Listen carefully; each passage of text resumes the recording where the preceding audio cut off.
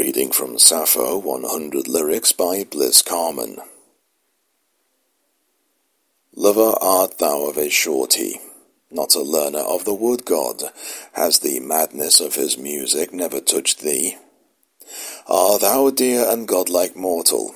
If Pan takes thee for his pupil, make me but another syrinx for that piping. With your head thrown backward, in my arms safe hollow, and your face all rosy with the mounting fervour, while the grave eyes greeten with the wise new wonder, swimming in a love mist like the haze of autumn.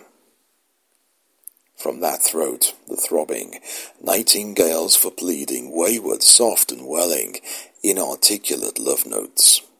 Come the words that bubble up through broken laughter, sweeter than spring water. Gods, I am so happy. This is the English program, broadcasting live on Spreaker. It is the 19th of January, 2021.